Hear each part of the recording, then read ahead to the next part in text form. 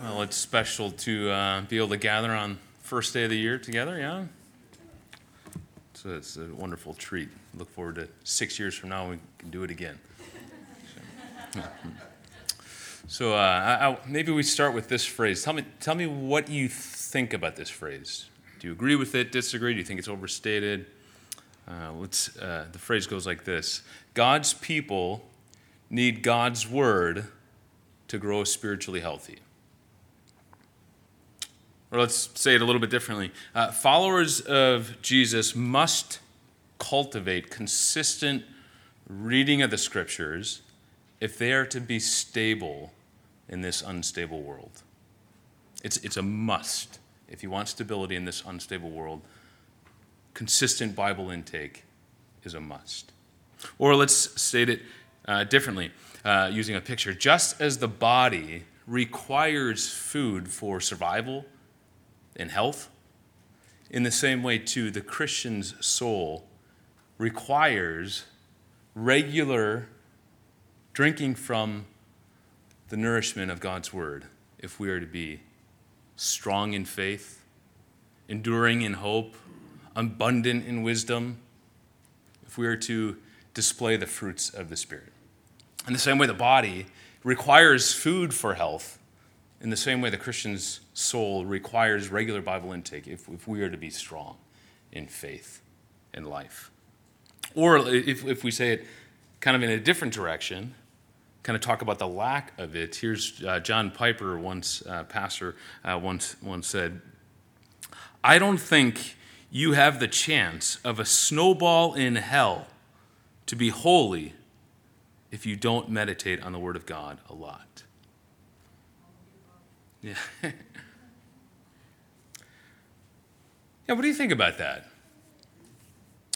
I mean, my guess is that nobody here, or most people here, aren't going to reject it outright. I mean, we sort of know this intuitively, right? And we know it experientially, that we need God's word if we are going to be strong, and we need it regularly. You know, we don't, just like as food, we don't eat, gorge ourselves today and then expect that somehow our body's going to disperse all the nutrients over the course of the next 3 weeks. It's a regular, daily eating of food. In the same way, that's how God intends that we would regularly bring our hearts under the word of God and say, "Feed me once again, Lord. I need another meal today." Yeah? In the same way that the body needs food, our souls need food. I should just give a quick disclaimer as we talk about this today. This is an important one, so we just get it out on the table right away. That Bible reading never has and never will ever make someone right with God. Right? It will never cause God to like you more. The gospel alone can do that. The Bible reading does not have that kind of power. That's not the purpose of Bible reading. If we become people that read the scriptures every day, all of us, God is not going to look at us and say, "Wow, I really like those people now." We are adored by God and welcomed into the family of God and loved by God forever and always only because of the blood of Christ on our behalf. That's it. Right? Nothing else. We don't add anything to that. So what Bible reading, though, is meant to be, it's a God-ordained gift to us to help us grow. I like the illustration that David Mathis uses in his book, Habits of Grace. He says that the spiritual disciplines, or in this case being Bible reading, is like flipping on a switch in the house. And when you flip on the switch, it opens up the pathway for the electricity to flow through, lighting up the room, bringing the energy into the house. Right? The scriptures, or the Bible reading, is a God-ordained means of grace, a way that God will bring grace to the Christian to strengthen them and comfort them, correct us and guide us through life. By flipping on the switch, we're opening up the gates and saying, "God, come, bring your grace. Let it flow. Let it light up the room of my heart that I may live and walk through the world today." I like that picture. That's what Bible reading is meant to be. It in no way causes God to like us more. Only the gospel can do that. But it opens up the pathway for God's grace to flow through it. Now, of course, there's other ways that happens, right? There's prayer, there's the fellowship of the saints as we gather. But even in those things, it's not apart from Scripture, which is why many will put Bible reading as the number sort of on the top of the list in terms of our need for that spiritual discipline. But the thing is, it's not just our intuition, right? We actually know this from Scripture as well. We'll use Jessica's trick. If you want to keep your finger there, you can keep your finger in Psalm 1. Just go back to Deuteronomy 8 real quick. Let's actually hear God proclaim this to us, this reality. Deuteronomy 8, fifth book of the Bible, somewhere around page 215 or so in my book. Deuteronomy 8. Deuteronomy is a book that the people of Israel had just wandered the wilderness for 40 years, and they're about to enter into the promised land. And Moses has a series of messages for them, or the second giving of the law. In Deuteronomy 8, I will just read verses 2 and 3, just so you can see this. God says to his people, "And you shall remember the whole way the Lord your God has led you these 40 years in the wilderness, that he might humble you, testing you to know what is in your heart, whether you would keep his commandments or not." And here's the verse 3. "And God humbled you, and let you hunger, and fed you with manna, which you did not know, nor did your fathers know, so that he might make you know that man does not live by bread alone, but man lives by every word that comes from the mouth of the Lord." So notice here what God is saying in chapter 8, verse 3, about the hunger that the Israelites experienced. It was meant to be instructive. Now, if you read through, say Numbers 11, it would be an example where the people of God complained about their hunger while they're wandering in the wilderness. They complained to God, and God provides manna for them. You read Numbers 11, and you get incredible picture of God's mercy to his people. The people grumble, and yet God extends grace to them. That is mercy, right? He doesn't wipe them off the face of the earth. He gives them mercy. We see an incredible picture of God's power of provision. They're out in the wilderness. Where are they going to get food for thousands and thousands and thousands of people? I mean, God's power is on display in Numbers 11. Bringing manna from heaven to feed his people daily was meant to communicate that to his people, right? God's character. But Deuteronomy 8 tells us there was something else that was supposed to represent, or what it's supposed to teach them. The hunger pains of their belly was actually meant to be instructive to them. So as they're hungry, as they're wandering the wilderness, and they long for food, as their belly, so to say, is crying out, saying, "Give me something to eat or I'm going to die. Don't you realize I can't live another day like this?" As their hunger keeps screaming at them, it's meant to be instructive. And here, this passage says, the link we have to see is God says, that hunger that I let happen in your belly to scream at you, your body saying, "Body, give me some food so I live," is meant to point to you to a greater reality. It's the reality that your soul needs the Word of God. And without the Word of God, your soul shrivels up in the same way your body would shrivel up if you don't eat food. You see, this is God's proclamation, that God's people, they need God's word if they are to grow spiritually healthy, if they're to survive and be healthy, nutritious. Or, Peter uses a similar picture in his first letter. After he's talked about how the word of God, God's salvific word, has come and caused the church to be born again, and that word has been proclaimed to you, God's word. He then says, "Now you, like newborn babies or newborn infants, long for the pure spiritual milk so that by it you may grow in your salvation." Again, it's this picture. If you've ever been around a baby when they're hungry, it's quite the picture here. It's quite the fiasco. It's dramatic, right? They will scream, they'll claw at their face, they crane, they kick, they yell, "Give me the milk!"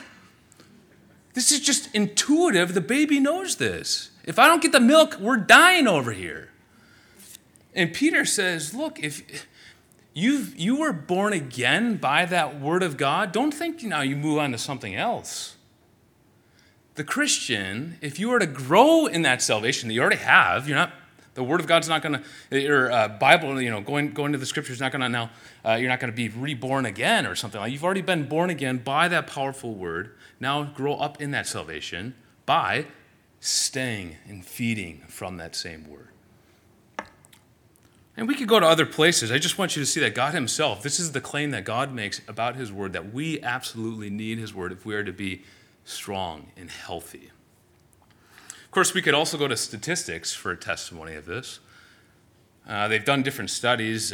One recently in 2019, they did studies just on what predicts health in Christians or spiritual health. And of course, at the top of the list there, one of the main predictors is consistent Bible reading of God's people.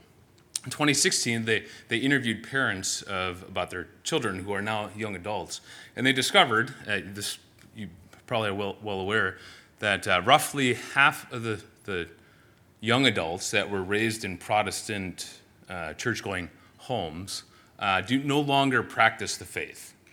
Not that they actually were true if they walked away or something like that, but the reality is they're not practicing the Christian faith in young adulthood. And so the question is why? So they're doing these studies. What happened? Why are half of them walking away? They were in solid homes, they were in solid churches, but yet now they're not practicing the faith. What happened?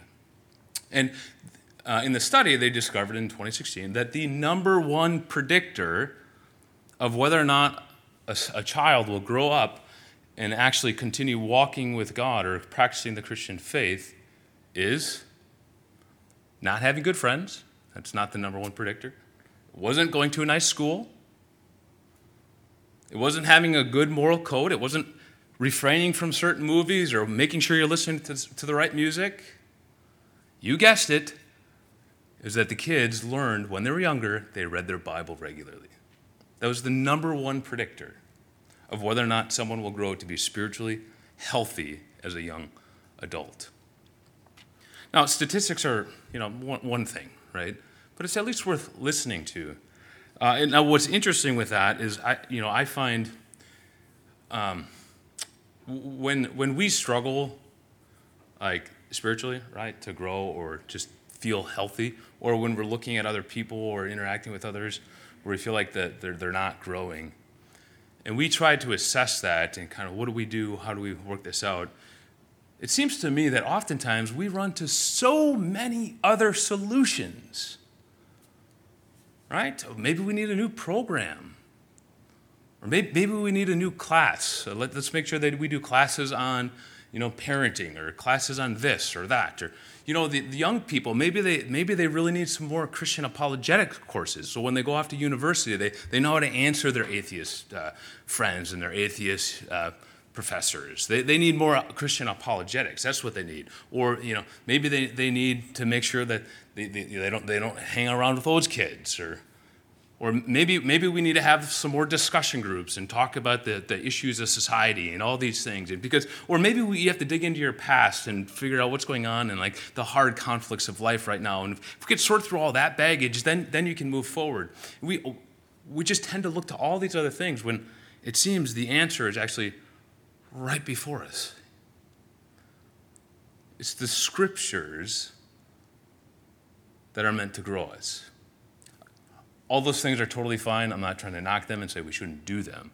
The question is do we hold up the Scriptures and make sure that is the number one? It's the number one predictor. Is it the number one solution that we are pursuing? Now, again, I'm guessing none of this is earth-shattering. I'm guessing I haven't said anything that you're like, wow, I never even thought of that. Wow, God's Word is powerful? Like, we know this. But we struggle. Yeah?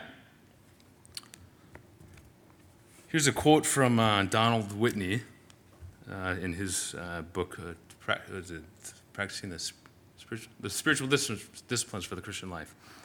Here's what he says. After he's just talked about the importance of Bible intake for the Christian, he says this: however, many who yawn with familiarity and nod in agreement to these statements spend no more time with God's word in an average day than do those people with no Bibles at all. My pastoral experience bears witness to the validity of the surveys that frequently reveal that great numbers of professing Christians know little more about the Bible than third world Christians who possess not even a shred of Scripture. Some wag, I think that word means like jokester. Some wag remarked that the worst dust storm in history would happen if all church members who were neglecting their Bibles dusted them off simultaneously.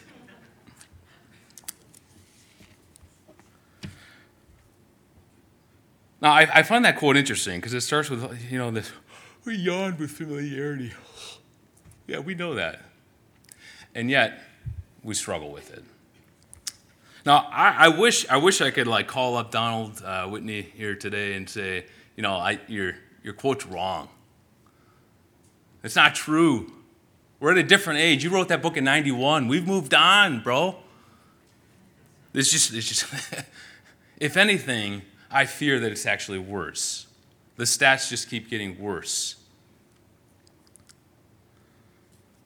Now, if you want to test this, one way you can test it is, you just, as you're with one another, just ask people about things, life.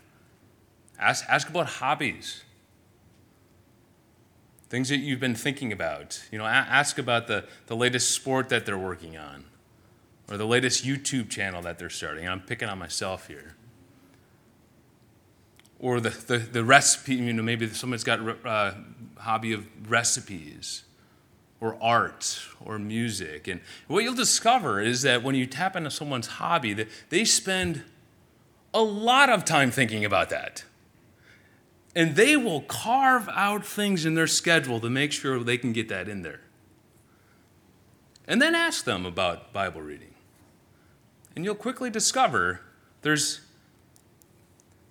a ratio that doesn't seem to line up quite much. As much as us saying, yeah, we totally agree, God's word is an absolute necessity for my soul. Just the reality, we don't carry that out. It's what we would call it's lacking a functional belief. Right? We have a confessional belief. We agree with it. We know it, but functionally, it doesn't do anything for me. It doesn't actually stir me to action. For example, I have long believed that it would be very fun and I would survive to do the one chip challenge. If you've heard of this, it's the world's hottest chip. It's just one chip. You buy the one chip. I think it's like $20, $25 for this chip. But it's supposed to be excruciatingly painful, and it looks like a ton of fun. Now, I think it would be fun to videotape it, to be able to show the kids later, and if God grants us grandkids, to show what a fool Grandpa was and still is, right? Now, I really believe that would be fun. It would be painful, but I would survive. But that's a confessional belief. Functionally, it hasn't actually done anything. I still have yet to do it. And it's not until I actually do something and let it have its effect on me and move me as it actually becomes a functional belief. And so that's what we want to continue to move towards. That's what we must move towards as the people of God. We must be people who have regular, consistent Bible intake so that we would be healthy and enjoy God through this year. Now, you can say it that way. We must pursue consistent Bible reading, or you could say it even perhaps better, we can pursue consistent Bible reading. Let us again remember who we are as a people. For you who are blood-bought, you who have placed your faith in Christ and have been born again, you are a changed people. You may not be who you will be one day. That is yet to come. But you're also not who you were. And you've been given new eyes to see and behold the glory of God in the face of Jesus Christ. That's put in there by God himself. You're a changed people, a renewed people. You've been given a new heart. You've been given the Holy Spirit. And that's great news because that means we can actually have some confidence in opening up the Scripture, that God will continue to, as we flip on the switch to pour through his grace into our lives. Now, one of the things I know is that if you're born again, there is a flame in your belly for a desire to read God's word. It may be just a little flicker today, but it's there. And for some of you, it might be a burning inferno, and bless the Lord.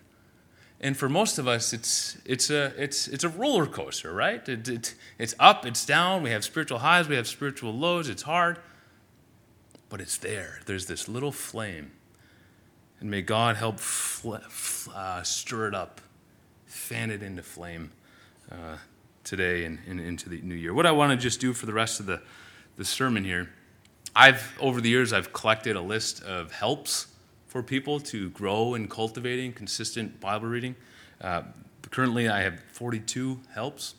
Well, we won't do all of them, but we'll do most of them. No, just kidding. I brought 11 today. We'll just do as many as we can. I'm going to stop at a certain point, and we'll just see how far we can get. I categorize them into 3 categories. The first one is expectations. Setting the helpful expectation, have the right mindset as you enter into trying to grow in consistent Bible reading. So the expectations. The second one, I have 8 of those. Then I have 8 motivations. Learning how do we actually motivate our heart? There's unhealthy ways, unhelpful ways to try to motivate ourselves, and there's helpful ways. So there's 8 helps that are in that category about how do we motivate our heart in ways that are helpful. And then there's 26 that are more in the category of like on-the-ground action things that you can do that can help you to cultivate more consistency in Bible reading. So that's what we'll do. We'll see how far we get. We'll do 2 expectations, 1 mindset, and then as many on-the-ground one as we can do. But the first one, expectation, is very simply that we should recognize that the struggle to be consistent is normal.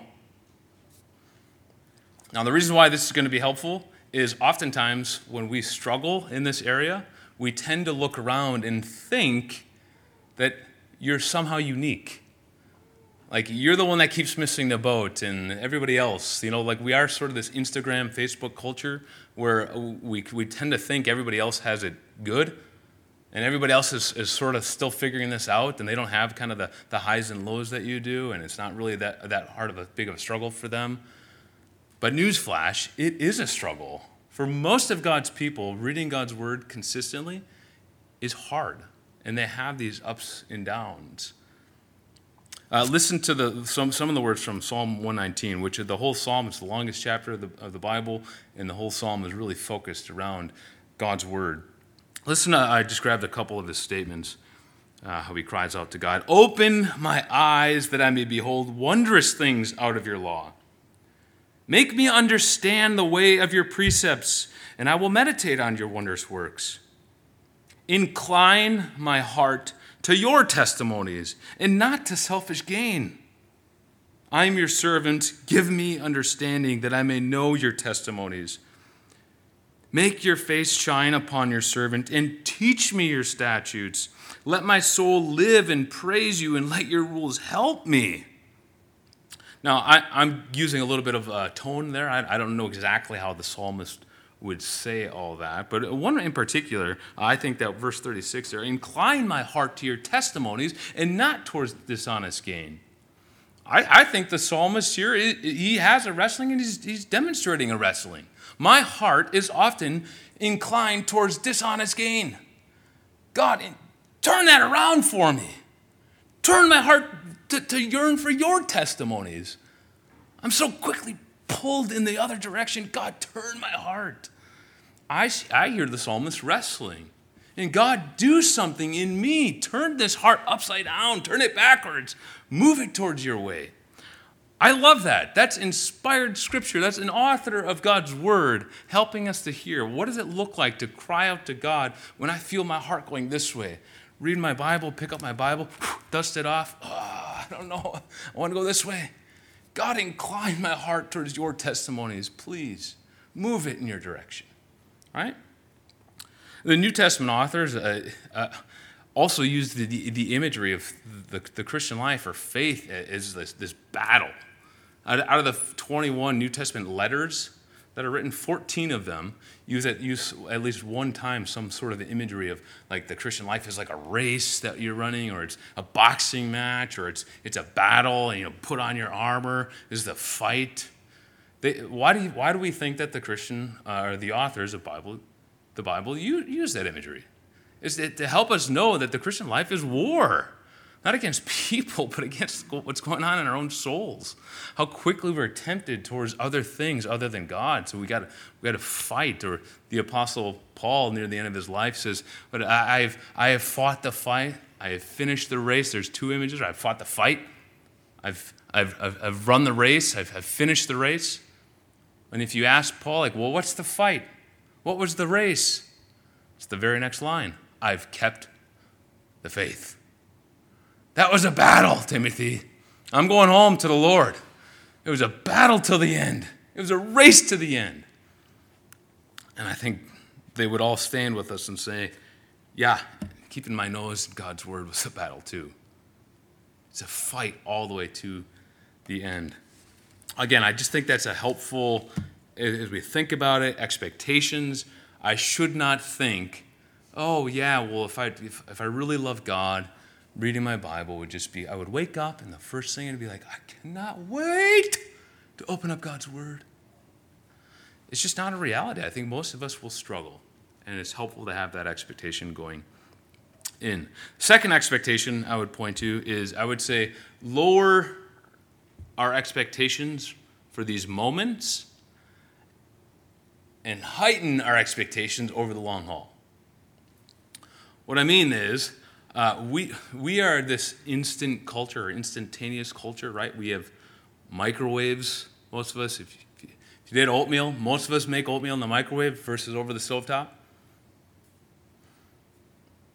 Right? We like things fast, and we expect things fast. We expect results. We're efficient. We love efficiency. So when it comes to Bible reading, we tend to think that if I'm really doing this right, I read the Bible and out pops this experience. It's like a vending machine. I put in 50 cents, and I guess it's not 50 cents anymore. Put in $83, and boom, here's my candy bar. Right? We expect some sort of result. We expect some sort of experience. Now that could be because you hear other people talk about it. Could be because just this, for some reason, we have this perception that that's what true, good Bible reading is. But I would say, I just think that expectation should come way, way down. In my experience personally, most of my Bible reading, if you were to read the Bible with me, you would probably experience that most of my reading is fairly mundane. I'm usually, when I open up the scriptures each day, I'm not learning something new that I'm, wow, I've never seen that. I'm not having some internal whoa, I can't, that was amazing. I'm going to remember this for the rest of my life. Most of it is this daily drip, drip, drip. And years ago, as Danica and I started reading the Bible together, that was one thing that, according to what she had said, was helpful to her. At least I think she said that. No? Well, anyways, it went like this. She saw after time, I had been through seminary, and I'd done a lot of teaching. I think I was pastoring by this point. And, so she, I think, had this image that I had these really powerful Bible times. And then we started reading the Bible together, and she saw me day after day just kind of be like, all right, well, we should probably wrap up here. And she's like, that's it? That's all you got? That's all you got? Who are you? And it's helpful to see, a lot of Bible reading isn't spectacular. But over the long haul, it's amazing and builds the Christian to be strong. So if you go back to Psalm 1, I think this is just such a lovely place to the picture that he gives us here. Just this imagery in verse 2 through 4. When he says, but his delight, the blessed man, his delight is in the law of the Lord, and on his law he meditates day and night. He is like a tree planted by streams of water, that yields its fruit in its season. His leaf does not wither. In all that he does, he prospers. And then he contrasts it with the wicked. They're not so, but they're like chaff that the wind drives away. The picture is meant to paint both fruitfulness and stability. The wicked aren't like that. They're like the chaff, or in our day in the city here, it'd be like that plastic bag from Walmart or whatever, floating down the road from the wind. It's got no stability. Just wind comes, there it goes. But not the tree. The tree is planted by streams of water. It yields its fruit in its season. It's always fruitful. It's this stability. Now, how did trees become like that? Did it happen because you planted it and boom, instantaneously? Or maybe it took a week? No, it takes decade after decade after decade of drip, drip, drip, drip, drip. Most of it's not exciting. But as you walk down the street on the sidewalk, you notice sometimes you see those sidewalk blocks that somehow they get pushed up by what is it? Tree roots. The roots of a tree can lift cement blocks. Now, how many of us do you think it would take to lift a cement block? I mean, that's incredible. Or the roots of trees can ruin foundations of houses. And they grow like that just by drip, drip, drip. Nothing exciting. And that's why I love this imagery. The Christian grows to be stable by just this normal drip, drip, drip, and that's how God builds his people and grows his people. So we have to have that expectation. Lower the kind of the golden nuggets. For sure you'll have them. If you consistently read your Bible through the year, I'm sure God will teach you things. You'll have moments where, man, God really comforted my heart today, or God corrected me today, or I saw something that I hadn't heard. You're going to have those moments. I'm not saying we should never expect it, but lower that expectation, but heighten the expectation of what does it look like if I did this for the course of the next 30 years? What would God do in my heart? I mean, if you read just 5 minutes a day, on average, that will give you a chapter of the Bible, okay? 5 minutes. If you did that every day, in 3 years, you will have read through the whole Bible, okay? That's never increasing more than 5 minutes. 5 minutes in a day gets you through the Bible in three years. What if, I got a daughter who's 12, who's trying to do this, but what if she did that for the next 30 years? She'd be 42 at the age of my wife. She will have read the Bible 10 times at that point. Now, I can guarantee you that sort of drip, drip, drip is going to have an impact. It's not going to happen overnight, but it will build something deep like tree roots that can stand and be stable in this unstable world. And so, expectations, bring them down for the moment. Let's not expect that. You're not doing anything wrong if you're not seeing immediate growth or some kind of experience. But let's increase our expectation over the long haul. All right, number 3, motivation. How do we motivate our hearts? I think one of the best ways is to remind our hearts of the promises of God concerning his word for his people. Or to say it, the idea that to remind our hearts what God promises his word will do in the life of God's people. Now, I have at least 14 verses. I'm not going to go through. I'm only going to do one. 14 promises in God's word, about God's word, that God will do in the life of his people. One is right here in Psalm 1. You saw 3 others in Psalm 19. Psalm 1 here, again. He's like a tree planted by the streams of water, that he who delights in the law of the Lord meditates on the law, on his law day and night. He's like a tree planted by streams of water, yields its fruit. In its season, his leaf does not wither. He's stable. He's stable in this unstable world. Now, I think one of the things that can really help us is to try to get a good picture, a good illustration of, okay, help me to know what a strong, stable tree is, okay? And then continue to keep that before. God, grow me like that tree. Help me to be like that tree as I just soak in your word again and again and again. I know I'm not making myself right with you by opening up your word today, but I trust that promise that you're going to make me like a tree. So have a good imagery of a tree. Where does a tree impress you? I mean, maybe there's a tree, you could go down to Grant Park. You see these trees growing right along the edge of I guess it's not a cliff, but it's sort of like a cliff, right? And their roots go down deep, kind of coming out of the hill, and they trying to go all the way down to the water. Or you go to Devil's Lake, you can watch trees it's like they come out of the rocks all of a sudden somewhere on the side of the wall. It's just powerful. Or you can walk in certain parks around here, and you can see trees actual. It's like they grew through the fence. You seen this before? There's like a fence running right through the tree. How in the world does that happen? It's not impacted by a fence at all. I mean, if you put a fence through me, I'm in trouble, It doesn't affect the tree. My favorite illustration, you probably heard this one, it's the tale of two car accidents that happened outside our house. So there's one car accident. I was sitting on the kitchen table, and I'm doing something, and I hear, I look outside, and I saw a car going about 20 miles an hour, kind of skidding out about 20 miles an hour, and hit the light pole in front of our house. And instantly, when that car hit that light pole, just the light pole was done. Had no chance.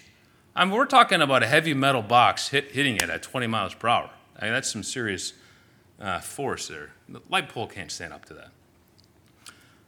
Rewind a couple years before that, in the middle of the night, we hear there's a high-speed chase going through our neighborhood. There's a truck, so not a car. The first one was a car. This one's a truck, and going 70 miles per hour, running from the cops, and hits one of our neighbor's trees. The driver flew out of the truck and was instantly killed. That's the sad part of the story. But the tree, you drive past that tree today still? You know what that tree looks like? Trucks mean nothing to me. Could have bought it at 90, wouldn't have touched me. There was a little bit of bark missing from the tree. 70 miles per hour, a truck hit it. And the tree is still standing years later. God, make us like that tree who can stand against the wind and the waves of life and be stable. And God says, you want to know where that happens? It's not in a good education. It's not having a good, nice bank account. It's not having a nice career. It's not making sure you have the right friends. It's having a life in the Scriptures. That's what God promises. May God give us the grace to pursue it. Now, if you want other passages, I'm glad to give them to you. Psalm 19, verses 7 through 9 is a really nice place to go. God says that his word will cause the heart to rejoice. If you want your heart to rejoice, God says, my word will do that for you. It's not the new relationship that you're longing for. That can't do it, but I can through my word. Or it will make the simple wise. If you want wisdom, my word will do that for you. It will revive the soul. You want reviving? My word will do that for you. And there's other verses we could go to. So that's some expectations, some motivation. Let's just go on to some on-the-ground tips. I got 3 minutes by the time I'm supposed to be done here. Maybe this will just be part 1. It'll be a 22-part series. This is probably obvious, but have a reading plan. Right? Winston Churchill and others have said things like this, but he who fails to plan plans to fail. You've heard that one? He who fails to plan plans to fail. And so having a plan can be super helpful. A plan, though, we have to remember, some sort of a reading plan is meant to serve us, not to enslave us. Right? So a lot of times that plan is like this cloud hanging over you, shouting at you, obey me. And we have to keep putting ourselves over as my dog always tries to dominate me and put her leg over me. And I always got to, no, and then I go over her like this, say, no, I'm the alpha here, girl, right?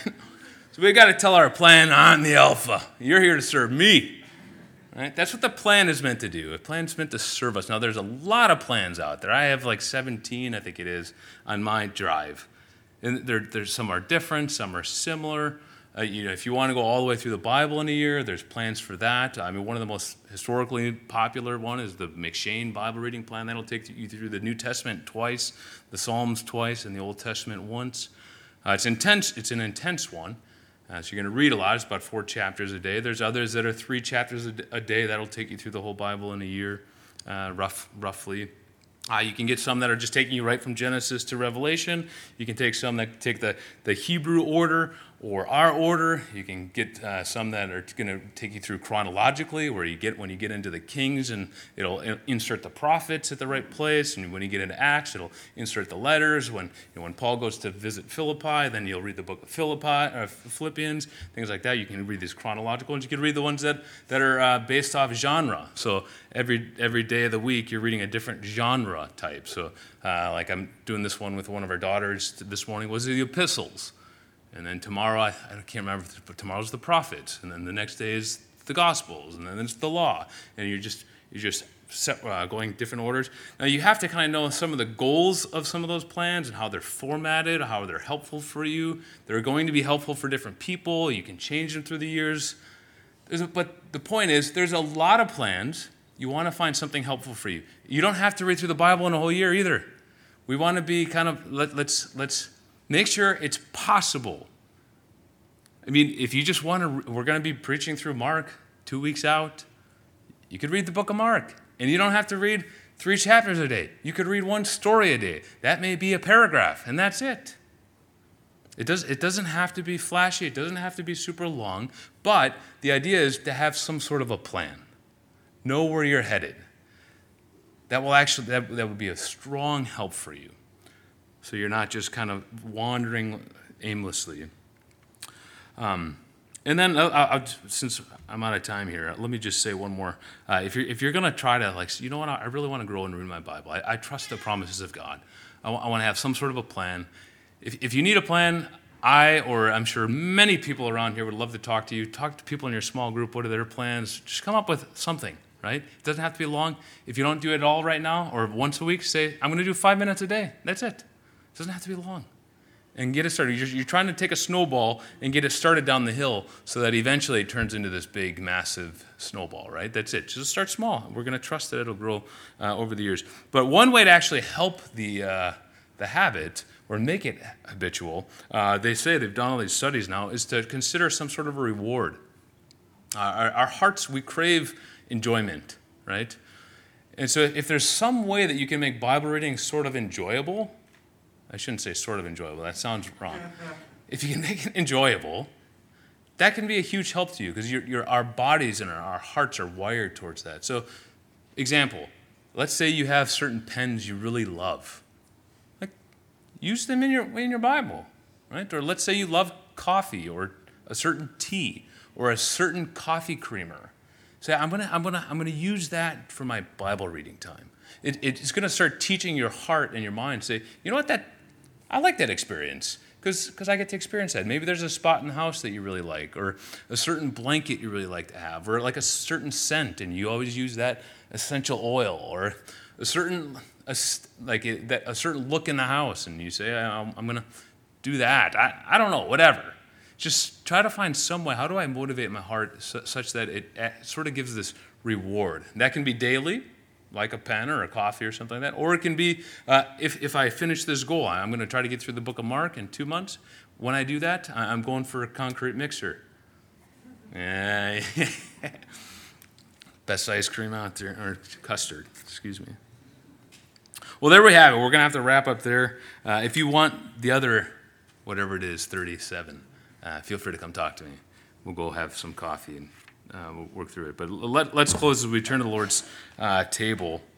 And we'll remember as we partake of the Lord's Supper today, we'll confess where we have neglected to move forward in trusting in the Lord and His Word, where we've chased after other things to find our joy and hope and stability. We confess that to the Lord, knowing that the broken body of Jesus has paid the full penalty for our sin. We are free. We are God's people, not because of our Bible reading, but because of the Lord Jesus. And also remembering that we do look forward. One day that the battle, the struggle will actually be over. You know, one day we actually will read God's word and never struggle with it. That will be amazing. You'll never be tempted to just put it off or distract yourself with the latest thing. But we will actually be interested all the time. That will be amazing. And we'll trust God's grace to help us through the year. If you're a follower of Christ and you are seeking to walk in repentant faith, we invite you to join us this morning. If you're here this morning and you're not walking with Jesus in repentant faith, then we ask you not to partake. So we'll come now, grab the elements, and then return and partake together. If you're here this morning and having a consistent life of Bible intake, I want you to know that none of this is meant to be sort of shame on you, wagging the finger. It's for us to know that we are facing the facts of where we're at. Some of us are stronger in Bible reading, but not good in prayer or other areas. We all struggle. And the good news is that none of pursuing this makes us right with God. Christian, you are right with God and loved by God today, regardless of how you did in your Bible reading last year or how you do this year. You may do amazing and God will not love you more. And you may do terrible and God will not love you less. The Lord loves you and welcomes you into the family, not because of you, but because of his Son. And that is great news. You are fully and forever cleansed from your sins, believer. For the Lord Jesus, on the night he was betrayed, he took bread, and having given thanks, he broke it, saying, This is my body, which is for you. Do this in remembrance of me. What a great gift we've been given, believers. The Lord Jesus spilled his blood for us to bring us back to the Father, to secure us a home. The inheritance is ours, and we look forward to being in that city one day. And until then, we trust that God will give us the grace to continue to run forward in faith. For the Lord Jesus, in the same way, he took the cup after supper, saying, This cup, it is the new covenant in my blood. Do this as often as you drink of it in remembrance of me.